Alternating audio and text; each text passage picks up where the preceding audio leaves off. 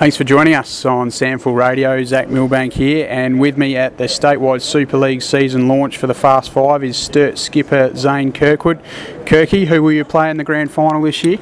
I think it'll be the Eagles. I think they've recruited really well on the off season and they've new coach, so fresh for them, and I think they'll be roaring to go for this year. Who will be the other three finalists? I think Norwood will be there. I think Glenelg will jump up, and in North will be. They'll come out firing as well, so they'll be around the mark. That answers my next question. You think the Tigers might be the most likely from outside the five to jump in? Why? I do, yeah. I think they finished the year really well last year, and they've recruited well as well. They've got some really good classy ex-AFL players, so I think they'll hold them in good stead. Got some key players coming back as well from who missed last year, so I think they'll be right around the mark. Who will win the Magarey, not from the Double Blues?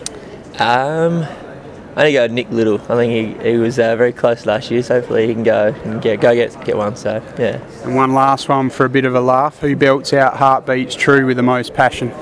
Tommy Harms gives it the most, or James Battersby. They're both probably neck and neck each week. So those two lead the way with that one. Well, thanks for your time, Kirky, and all the best in 2019. Thank you, mate. Cheers.